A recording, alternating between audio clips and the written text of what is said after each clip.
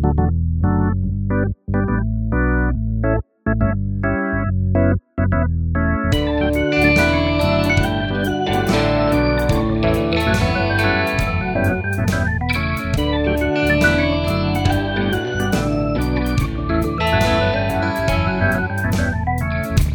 I'm Sam Clements, and welcome to the 90 Minutes or Less Film Fest. This is a podcast that celebrates films with a 90-minute or less runtime and is entirely curated by guests on this podcast. Today, we're joined by fellow podcaster, a fellow podcast maker, a podcast entrepreneur, Kobe Omenaka, co-host of FlixWatcher and the Wire Stripped podcasts. Hello, Kobe. Hi, guys. Very nice introduction there.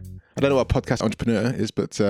Well, you do. You're Mr. Podcast. You've got 2 podcasts on the go. The very long-running and well-respected FlixWatcher, and The Wire Stripped, in my mind, is still new, but that must be a couple of years old now. Well, season 2 started last week as we record this, but I guess the kind of formulation and how we kind of pull it together it's been well over a year. It's not quite 2 years though. Nice, and a nice mix of TV and film. Always good. Pop culture. I need to move on to music, I think, next. Well, maybe next year. Then you would be a podcast entrepreneur. Only then. So what I find quite interesting is on this podcast, our guests are curating our film festival, and on FlixWatcher, guests curate the podcast, that sort of viewing. I'm looking for some advice. Sure. How is it handing over the reins to your guest to decide your viewing over the last few years of doing that FlixWatcher podcast? It's been totally interesting seeing what people choose. From the point of view of, a future listener, you kind of want to pick a film that they've heard of, that they want to watch as a result of listening to your show. But the person who chooses the film, often they want to pick something that's like, oh, this is kind of smart, and bringing something to the table that you haven't thought about before. So when we've had like people on who are of particular note and they've chosen a film that not many people have seen, it's kind of like, yay, they're on the podcast, but could they have chosen something a bit more interesting for other people to listen to? But nowadays we do try and steer people to like 6.5 and above on IMDb, to give it at least a bit of a chance of being a good recording, which is one of the main things as a podcast maker. You want to make it an interesting recording. You're a huge film fan. You go to the cinema a lot. What sort of films do you like to watch when you can choose a film yourself? I am super eclectic in film choices. I really have no particular style. I would tend to stay away from horror films. So things like The Nun, not interested in. Any of the Conjuring stuff, I'm not interested in.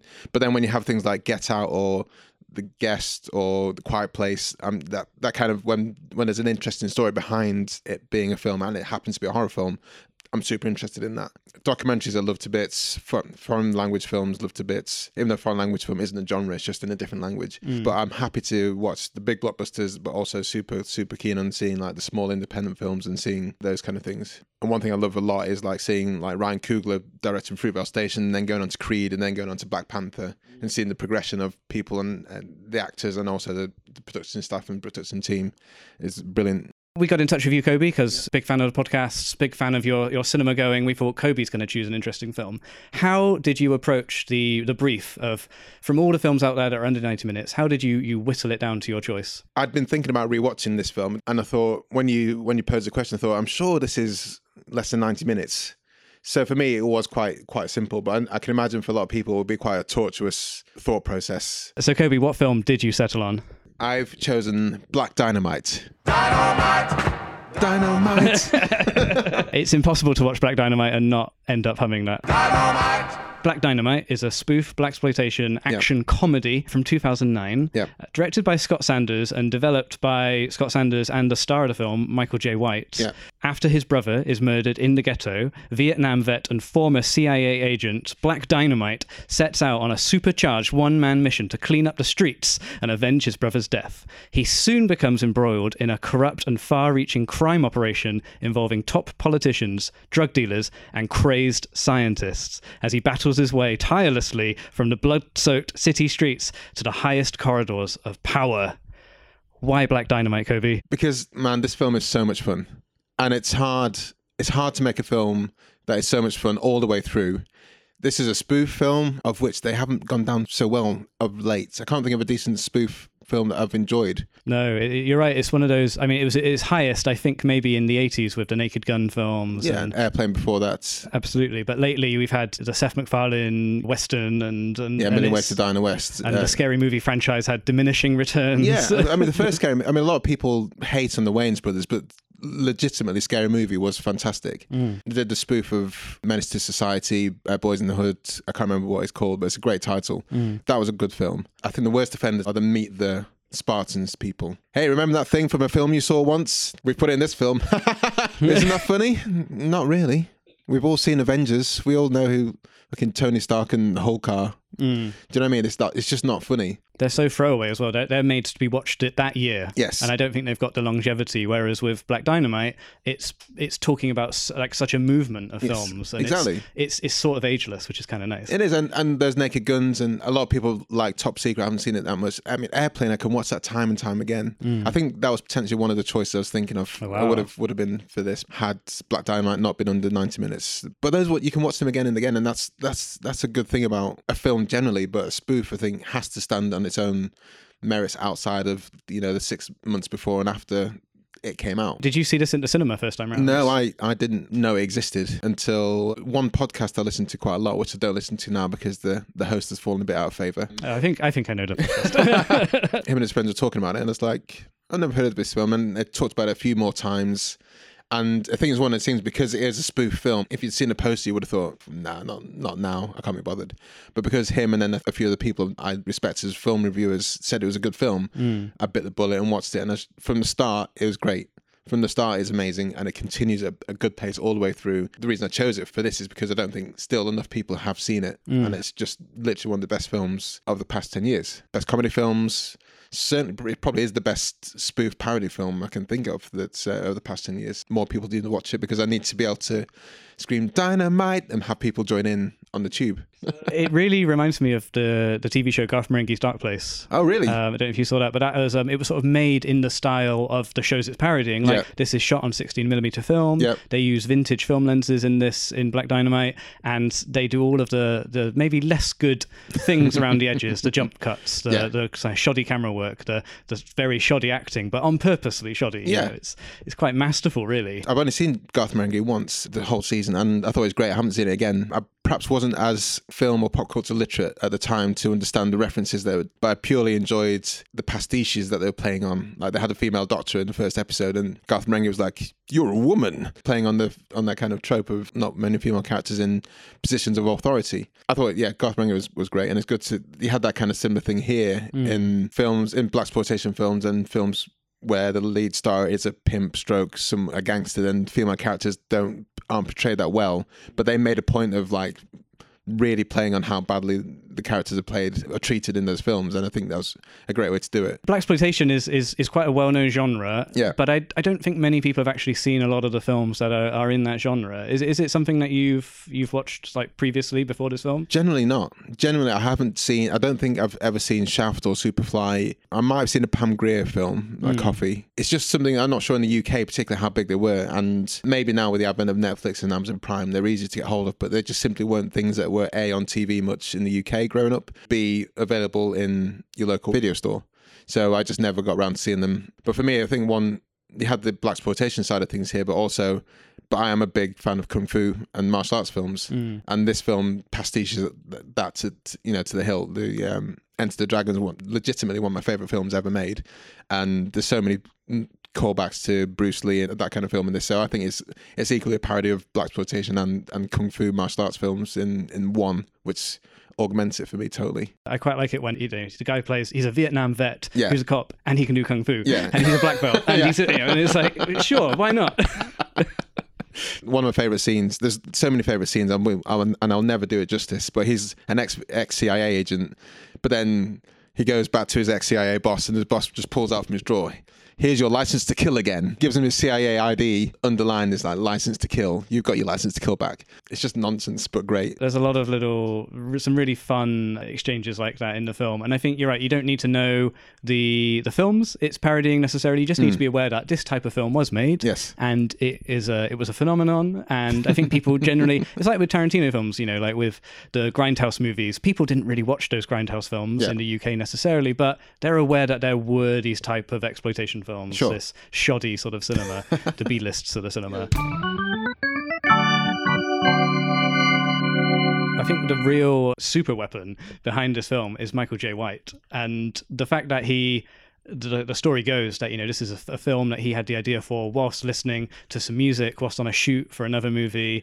And he was just like, this could be fun. So he made a trailer himself before the film was made to raise the funds. And with this $500 trailer, they got funding to make a whole feature film based on his idea. That's great. I didn't know that. But Michael Jai White is fantastic in this film. And I'm kind of disappointed. It's 2009. I haven't really seen him do much since then. But he's funny in this film. He does the bad acting amazingly well. And his martial arts are fantastic, legitimately really good martial arts. I was a former martial artist myself as well. So I'm watching it with like intention and knowing what's good and bad. I read up that he's got black belt or very high up in 7 different martial arts, and the moves he does are fantastic. But also in terms of like, he does the acting badly, but he also does the martial arts like in a goofy way as well, properly sending up all these different moves and stuff like that. So for me, it's just like, it just works on so many different levels. He came with the story, he got the funding.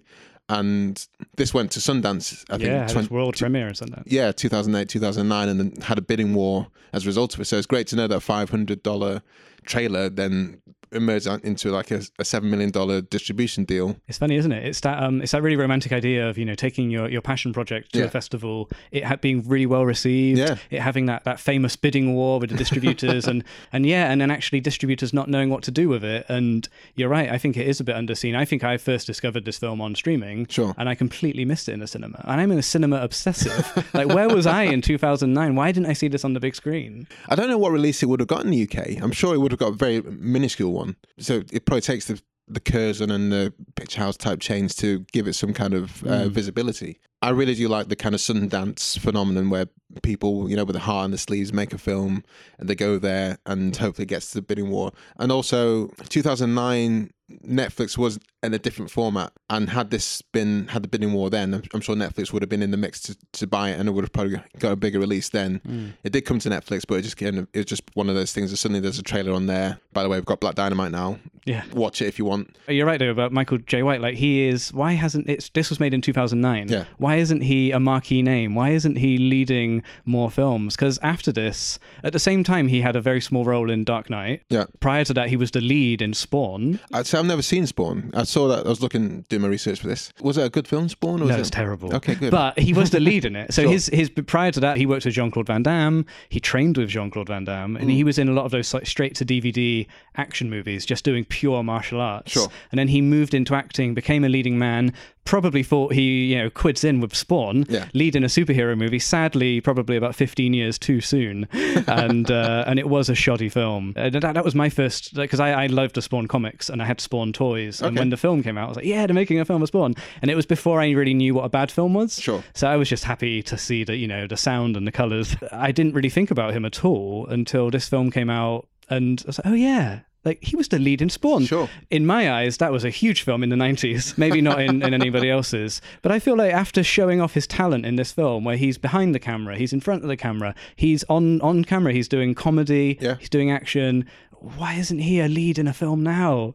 It's a waste. It's an absolute waste. Not just as a black actor, but Ryan Coogler's doing amazing. I would have thought maybe put him in Black Panther, because that was a great opportunity for someone with his kind of talents. That would have been great to have him in there. But just other films generally, I think he would augment a lot of action films, a lot of films where you need that kind of big presence. And hey, why not do a few more comedies with people? I'm sure Adam McKay could use him in, even if it was like The Big Short or the next Anchorman type film. I'm sure Adam McKay can make use of someone like Michael Jai White. It's like if you're doing action, like a lot of feature comedies are usually like a hybrid genre. Yeah. So if you're doing an action comedy, he's your guy. Yeah, exactly. Like, he can do everything. But I think he's currently on TV. He's in Arrow, the DC Arrow show. I don't know if he's a big part in that. He seems to have been in a lot of episodes. And he has been working on a sort of follow-up to Black Dynamite. I just feel like this film is a showcase. And if I was a talent agent, I'd be like, get him in my movie. Hopefully he's a cool guy to work with. I mean, before we started recording, we were talking about people like Tom Cruise, who effortlessly gets cast in films and films again. And a huge part of that is that, as you were saying, when Picture House Central opened, he went and shook the hands of every single member of staff in the cinema. No need for him to do that whatsoever. No. But you have people who are notoriously like hard to work with, and you have people who are absolute pleasure to work with, like Tom Cruise. So I'm hoping Michael Jai White is a pleasure to work with. Maybe he's not. Maybe that's the reason why he hasn't progressed. But based on what we've seen on screen and what his production capabilities are, I think I want to see him in more things. Doing research for the show, he sounds like a really cool guy. Yeah. He used to do movie nights showing blaxploitation films. Yeah. And the fact that he's a film fan as well as an actor basically makes me fall in love with him. You know, what a dream. So we mentioned earlier about the fighting in this film. Sure. I think that can be a really great source of comedy. And one of my favourite moments in this film is towards the end of the film, Richard Nixon is obviously involved in the dastardly plot. When you're talking about Vietnam, you can ignore, obviously, Kennedy was involved in Vietnam and all those predecessors. Anyone doing a film that mentions Vietnam in bad light has to focus on Richard Nixon. So it was not a surprise at all that he's the big bad. And when he pulls out the nunchucks... Brilliant. Richard Nixon with nunchucks. And he's good. Yeah, he's really good. He knows how to use the nunchucks. Richard, and I can imagine it. I can imagine Richard Nixon in the Oval Office just say, guys, empty the room. I just want to practice my nunchucks for a couple of hours. I totally believe that happened.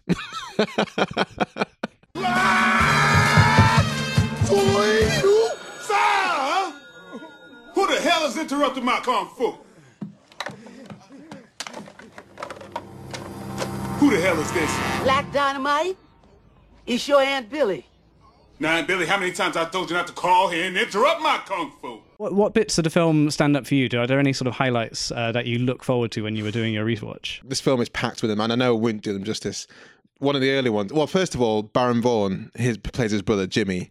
The start of the film starts off one of the best starts ever. You got three pimps, gangsters, you don't know who they are. There's a shadowy figure in the car and it says, hey guys, we're going to make a lot of money together, apart from the fact that one of you is a mole. Baron Vaughn, who is best known for playing a lead character in Grace and Frankie on Netflix, plays a guy called Jimmy, and the focus on him becomes like a super hammy, like jive talking, hey you suckers, I'm the real deal, hey guys, and instantly casts him out as a bad guy, and all of the hoods like shoot him down. Again, not doing it justice, but it just starts on such a great note and continues on. In terms of like the fighting scene, one scene I was really looking forward to watching was when he's training with the guys in his own house. I don't know where it was, or dojo, and it's just Michael Jai White who's topless and he's ripped to bits, and he's fighting like between 5 and 10 people. And that fight scene is just one of the best things I've ever seen. It's just jump cutting around, him moving around the scene in impossible ways, and then the phone rings just about the time he's about to smash through 3 bricks. And he goes, who's interrupted my kung fu? That line for me just has me that's one of the lines I think about. And of course, it's his auntie. And one thing I should say is, I think he's christened Black Dynamite. It's not an alias. Yes. As a kid, he's called Black Dynamite. His mum refers to him in flashback as Black Dynamite. His auntie calls him Black Dynamite. Richard Nixon knows him as Black. He's not called John Smith. No. This guy is called Black Dynamite. That's what he's christened. His parents thought about what he's going to be called. And that, all the way through the film, is immense. I love the flashback scenes in this film. Yeah. Flashback to him as a kid being called Black Dynamite. Yeah. And it's something that will always make me laugh if there's a flashback in the film and the actors they cast look exactly like them as grown-ups. Yeah. I think the costumes are even the same as his costume when he's a grown-up. So it's such a silly, but it's just beautiful. Love that. There's 2 other standout parts of the film. One's when he's with the other pimps, where he comes in and there's the pimp meeting and you see Arsenio Hall, and he had that pimp, I think he's called Chocolate Giddy Up. And well, the names are immense throughout the whole film. But Chocolate Giddy Up, and Black Dynamite comes in and says, guys, I'm avenging anyone who's selling drugs in the community. And this guy goes, but Black Dynamite, I sell drugs in the community, which is just nonsense and brilliant. And that whole kind of setup when they're meeting together is great. And then there's another setup in the restaurant where they all unpick the conspiracy, starting out with Black Dynamite realizing that somehow it focuses on M&Ms. Yes. And then it's like, M&Ms, made by who? The Mars Corporation. And who is Mars? He's a Roman god of war. Now, who is the Greek equivalent? Ares. And this whole kind of unpicking of the conspiracy is like literally one of the best things I've seen in any film whatsoever. Everyone joins in, everyone picks it, adds their contributions. These are like Black Panthers, these are pimps, these are people who have no business knowing when Greek astronomy was founded. But it all comes together to unravel this ridiculous conspiracy. It's just beautiful. Well, that feels like it's taken a bit out of the Naked Gun and Airplane book, isn't it? Yeah. You know, like the character is an average sort of guy, but he has immense knowledge about this one subject. and you're right, the delivery in that scene is beautiful as well. Just the really quick back and forth. Yeah. And like again, that's all of the actors in here are great comic performers. Yeah. But like I think again, Michael Jai White really holds court in that, and he can bounce between all these people, and it's so good. To what do we owe this pleasure? I just got one thing to lay on you cats and then I'll split. That I am declaring war on anybody who sells drugs in our community. But Black Dynamite, I sell drugs to the community. The star of the show for me, I think, is the sort of form of this film. Mm-hmm. Like we talked about how it was shot on original 16mm film, like these blaxploitation films, but the editing and how the actors are aware that they're in a sort of a shoddy film as well. Like when they move too quick for the camera and they bump into a boom mic, that's the stuff that still makes me laugh and laugh and laugh just thinking about it. The first time you see that and it sort of breaks the fourth wall, he's just puts the phone down real quick and he stands up, he walks into the boom mic and the boom mic then slowly moves out of shot. Like, you got it. That's the tone of the film. Yeah. It's quite hard, I think, because you're basically making two films when you're doing that. You're making the film the actors are acting in, and you're also making the film the characters are in. Yeah. And again, behind the camera, they must have such a good crew to juggle that balance. There's one prime example of that where they're fighting in a pool hall, and then he slaps the actor, and the actor breaks character. He's like, and then it jump cuts to a different actor to finish off the fight. So it's like we're supposed to expect a big fight happened, and an actor walked off stage, and they couldn't be bothered to refilm the whole scene again, and it's just put together so beautifully. So it's things like that we're talking about. They have the film that they're making, but they also have the film that the characters have to be aware of around that, and they're not allowed to break. Yeah, like when the boom mic comes into shot, you see Michael Jai White looking up at it, but still talking at the same time. Absolutely brilliant stuff. Well, Michael Jai White made up a backstory for the actor that he's playing, who's playing Black Dynamite. So he's a former quarterback from a football team who had an injury, and he's gone into acting. And I love that sort of the process. So you're Michael Jai White, you're going into this film playing a guy who was a quarterback, who's now an actor, who's playing Black Dynamite in this film. And you see that in his performance. It's like totally. He's playing two characters. It's like he's trying to be what O.J. Simpson was, in a way, or The Rock nowadays, I guess. Yeah, well, that's a great way to think about it. Totally. You can totally see that in how it's portrayed and how the film goes forward. One of the stars of this film, the whole film, is the music. And I think we've maybe alluded to that a bit already. What did you make of the soundtrack to this movie? I'm sure it's completely faithful to the blaxploitation side of things, but that kind of dynamite ident, which pops in and out every now and again at the most convenient points. Like there's a flashback to when he's in the orphanage, and I think people mock him, and then suddenly he goes to an exterior scene, and then suddenly you hear dynamite as 3 orphans are being thrown out the window. Instantly augment how the film works. And then you've also got some kind of soundtracks, like when he goes into his brother Jimmy's apartment and he's like, go into Jimmy's apartment, probably some people there, we don't know yet. The kind of soundtrack really lifts the film in a fantastic way. And then you have the kind of wah-wah guitar. All really has been thoroughly thought of all the way through the production, I think. In a 84-minute long film, like there's a lot of music in this, but it punctuates jokes, and it helps ease along the film and the transitions. And I forgot about the songs that set up certain locations. It's really efficient, really. Then you don't have to have characters saying that stuff. The guy who did the soundtrack for this, he did this quite early in his career, Adrian Young. Right. And he played all the instruments and did all the voices for a large portion of the soundtrack. Has he gone on to do better things? He's now working on the Luke Cage TV show on Netflix. Oh, okay, that's cool. Which must be quite a big gig, really. Michael Jai White should be in Luke Cage. Well, he's got an in. His buddy's exactly. doing the music. Well, I guess if he's in the DC TV universe, maybe he's not allowed to go into the Marvel. That's true. The contracts are probably a nightmare. Yeah. Gosh. But the film was shot using these original cameras and lenses. The soundtrack was recorded on analog tape and original microphones, and just the level of attention in this indie film, like you can tell the idea must have really struck a chord with the people working on it to go out of their way and make their jobs harder to get this authentic sound, authentic camera look. One of the things we ask about on Flixwatcher is this film good on a home viewing platform. We call it our small screen score. This is kind of a perfect thing because Black Dynamite, I've only ever seen it on a small screen and it's been great. But I want, when the 90-minute film festival has its big event, I want this to be like on the big screen, because it's like you're saying, there's no real special effects that needs it to be on a big screen per se. But the communal experience, I think, with this would be fantastic. Plus, there are so many details in the set and in each image and each scene that would help immensely, and also the soundtrack as well. I think it would be fantastic on a big screen, even though I think it works great on a smaller screen. Whenever this curation goes out, guys, I hope to be there, and I'll introduce it. If Michael Jai White's not available. Well, it's an important, because we're going to bring all these films to the film festival, and we want to screen them in a packed auditorium with an audience who are really up for it. But how would you make that event even more special than seeing Black Dynamite on the big screen for maybe the first time for a lot of people? You've got carte blanche to do whatever you want to heighten this screening. I think Michael Jai White would have to be there and maybe do some kind of kung fu demo with the guys there, and it wouldn't have to be. I think it would be best if people didn't know it was going to happen. So maybe in the foyer or the lobby of the cinema, there's suddenly this martial arts demo that people didn't know about that happened before the screening, that kind of thing. So like a fight break out in the restaurant beforehand, and it's all been choreographed, and people are flying through the air like a bar fight type thing, and he's there with his ridiculous phrases and bad acting and throwing the adversaries like 50 meters across the room.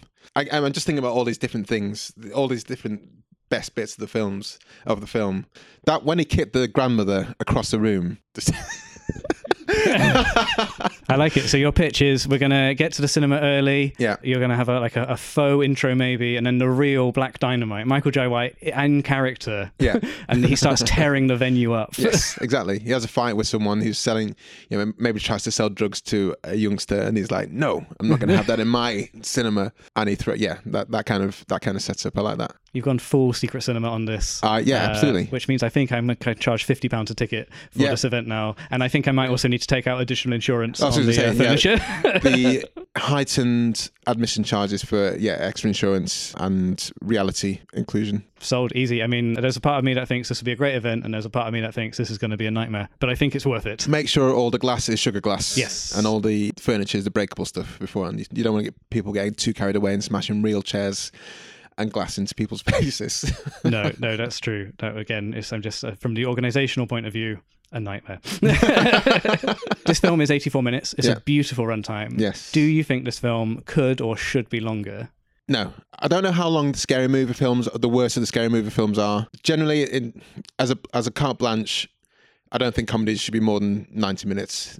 If this is 1 minute longer, it would be a worse film. So definitely not any longer. And I understand there's lots of cutscenes, and I'm glad they've had the kind of wherewithal to not include them into the film and realise that this is the final piece, is the 84-minute masterclass. So, Kobe, Black Dynamite is in the 90 Minutes or Less Film Fest. Fantastic. Thank you very much for your suggestion.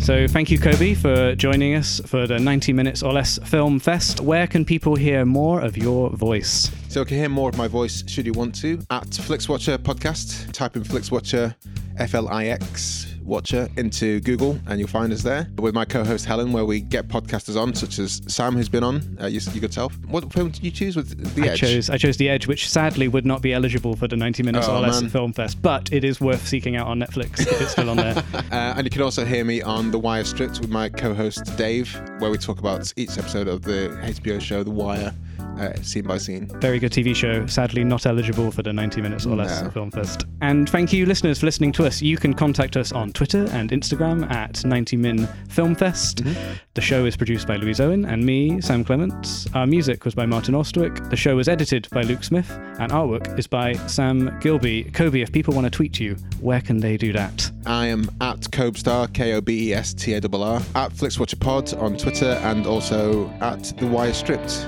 You'll hear from me or Dave or Helen. Listeners, tweet them all at the same time. Thank you so much, Kobe. And thank you for listening. Thank you. Goodbye. Bye.